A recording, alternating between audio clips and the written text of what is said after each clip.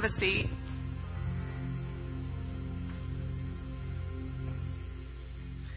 The structure that is pictured behind me on the wall is Yad Vashem.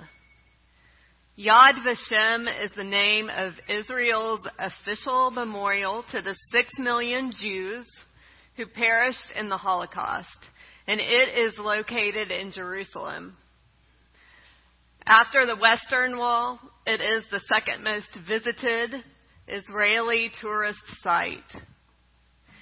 The name Yad Vashem is taken from the 5th verse of Isaiah 56 that you heard read for you this morning by Debbie and by Jordan. Yeah.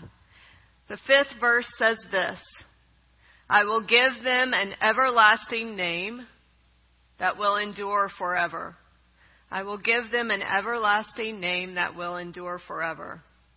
So the idea of the memorial is that these victims who have no one to carry on their name after death, that they would have a national depository where their names are kept. So that's Yad Vashem. The original Isaiah passage refers in that 5th verse to eunuchs. Eunuchs who, while they could not have children, will have in God's house a name, the verse says, that is better than sons and daughters. So eunuchs in the ancient world typically found gainful employment in palaces because they could be trusted with the queen, right? And they could be trusted with the harem. As Fred Craddock once said in a sermon on this passage, they weren't late for work because they were driving the carpool. Eunuchs had no wife, no children, nothing to distract. But there is this interesting note by the historian Josephus that said this: there is a nasty thing about King Herod. The nasty thing about King Herod is that he had 3 eunuchs in his palace. So while there were really many bad things about King Herod, many nasty things about King Herod, why is it that Josephus would be particularly offended by 3 eunuchs? It seems to me to be the least of Herod's offenses. Well, here's why. Here's why. Herod's a Jew. Herod's a Jew, and the Torah says in Deuteronomy 23 that no eunuch may enter the assembly of the Lord. No eunuch may enter the assembly of the Lord, period. That's it. It's very clear. They're not welcome. A Jewish king then shouldn't have them in his palace. But there are these words from the prophet Isaiah that you heard earlier, and they are an interesting twist. These words that we read in the book of Isaiah were recorded as the Jews were returning from Babylon, from the Babylonian exile, and they were hoping to restore Jerusalem in ways that were faithful. And so these words from Isaiah are really quite gutsy. They're gutsy words that are given the particular historical context. But I guess I suppose that's the way of a prophet, to be gutsy. They're gutsy because common logic would remind the Israelites that they're in danger as they return to Jerusalem. They're in danger of being polluted. They're in danger of being polluted by the ways of the pagans that they're coming in contact with. But Isaiah says in verses 4 and 5, to the eunuchs who keep my Sabbaths, who choose things that please me and hold fast to my covenant, I will give them a house, and within my walls a monument, and a name that is better than sons and daughters.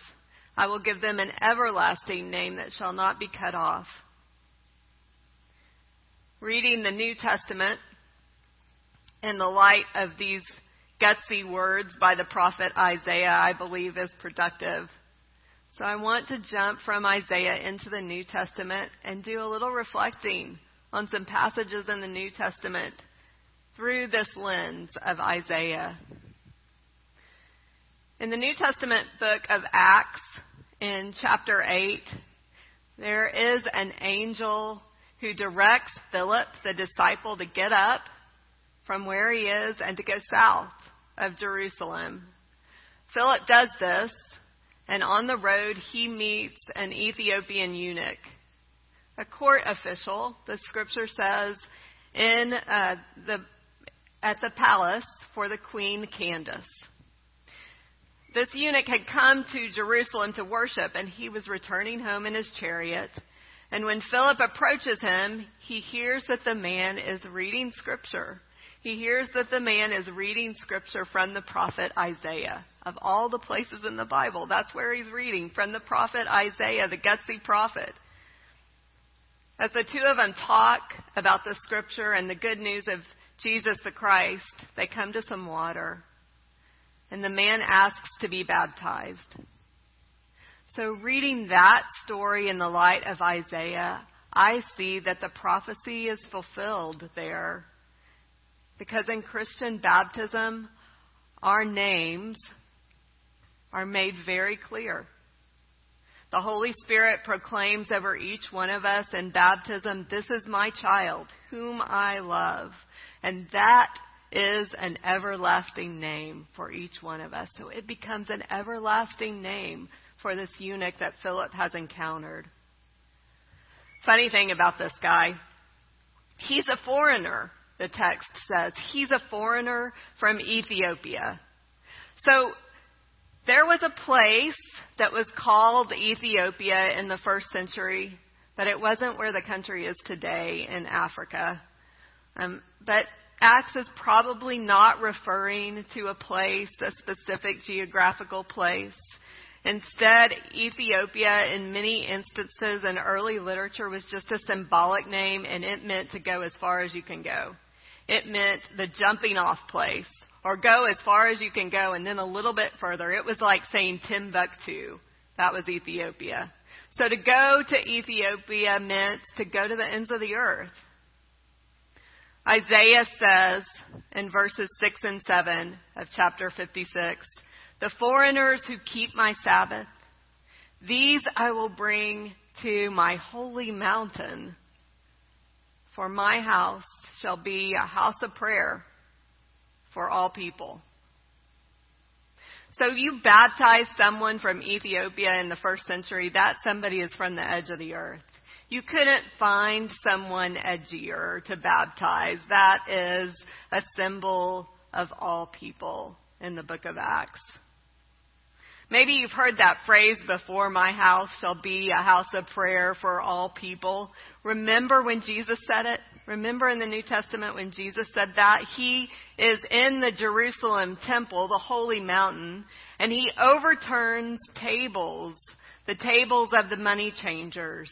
And he quotes Isaiah as he's overturning the tables, "My house shall be a house of prayer for all people." I sometimes visit a silent retreat center that's just a few hours away from here in South Texas. Last time I was there was another guy who was there who was really having a hard time with the silence. He commented on the food out loud when we were sitting in silence at the dinner table. His cell phone buzzed when we were sitting in silence in the chapel, and I could hear him texting. You know, that kind of stuff gets all over me because I'm a rule follower. And so I'm sure that he didn't miss my glare over the course of the weekend. I shot him a glare a few times. And that lens is the lens that we usually put over the Jerusalem temple story where Jesus overturns the table. That's the lens that we usually put over it. It looks like, this is serious, people. You need to worship. You need to get things in order and just worship. Get the junk out of this space and let's pray. But here's the thing. It's not a very good lens. It's not a good lens for me. My judgmental rule follower lens. You can ask my family. I usually don't get revelation when I'm in that space. And neither do they. So a better lens to put over that story that you can find in Mark, but you can also find in Matthew and Luke, is this lens of Isaiah 56. Most Bible teachers will point out that Jesus is overturning tables, probably because these tables are set up in the outer court of the temple. And the outer court of the temple is the space for Gentiles. It's the only place where foreigners could go. It's the only place for Gentiles in the temple. And the Jews are filling up that space with the sacrificial business for themselves, for one another, for the Jews. So Jesus not only clears out the space and overturns the tables, but he teaches them. None of the three Gospels where this story is recorded says that Jesus is angry. I usually think that Jesus is angry when I picture this in my mind. It says that he drives the money changers out of the temple, but it doesn't say that he's angry. Instead, all three of those Gospels say that as he drives them out of the temple, he's teaching them. The word is he taught them. The words are he taught them. Now, most gospel movies just show him ranting as he's driving them out of the temple. But the scripture actually says he's teaching them. And he teaches them using Isaiah 56, my house will be called a house of prayer for all nations. He's teaching them, remembering the words of that gutsy prophet, Isaiah. And Jesus' actions and teaching in the days before his death clear this space in the temple. So that in Acts, a guy who's from the very ends of the earth, a guy who's from the jumping off place, a marked outsider, has a place to worship when he travels to Jerusalem. He can go there to the holy mountain and encounter Philip on his way out of town as he's leaving Jerusalem. Of all the people that I believe probably smile on this scene from heaven, I think King Solomon's smile might be the brightest. King Solomon oversaw the construction of the Jerusalem temple, and when it was completed, in a prayer of dedication, Solomon included words of blessing for the foreigner.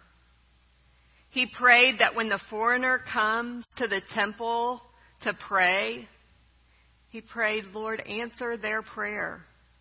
Because when you answer the prayers for everyone, Solomon said in 1 Kings, all the earth will know that this space, that this place is yours. It's as if he was saying, Lord, that's your trademark. That's what you do. You want all the people on this earth to be blessed. You know, it's a part of the call that the Lord has for Abram. In the 12th chapter of Genesis, he says, I will make you into a great nation, and all the people of earth will be blessed through you.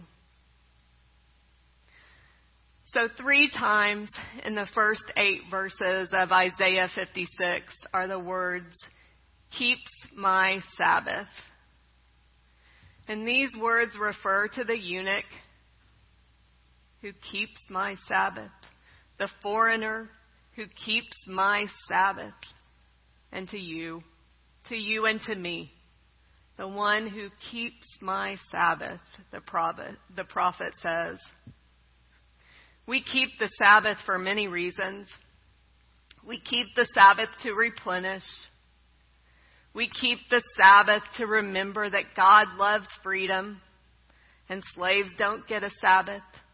So when we keep the Sabbath, we are saying we are not slaves. And we keep the Sabbath to recognize that we are about more than what we produce.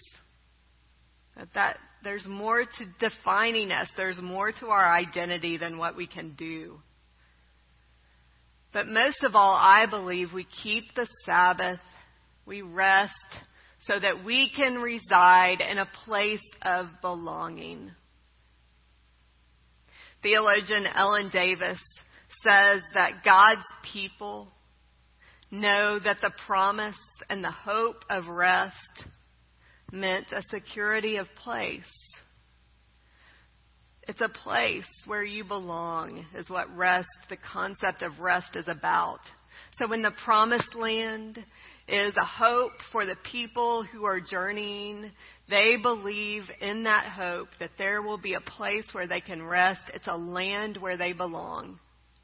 When Naomi blesses her daughters-in-laws for a family where they will rest, she is blessing them not so that they will marry a rich man and be able to put their feet up and eat chocolate, but instead she is blessing them for homes that they will go to where they belong.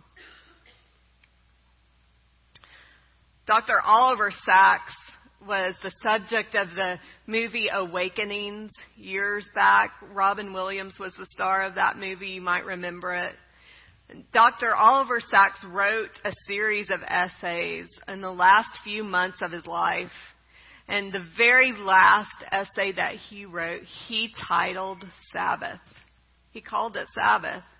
He was raised in an Orthodox Jewish household. Both of his parents were physicians, and the family celebrated Shabbat each week. They would fill that day with worship, and they would fill it with visits from friends and from extended family.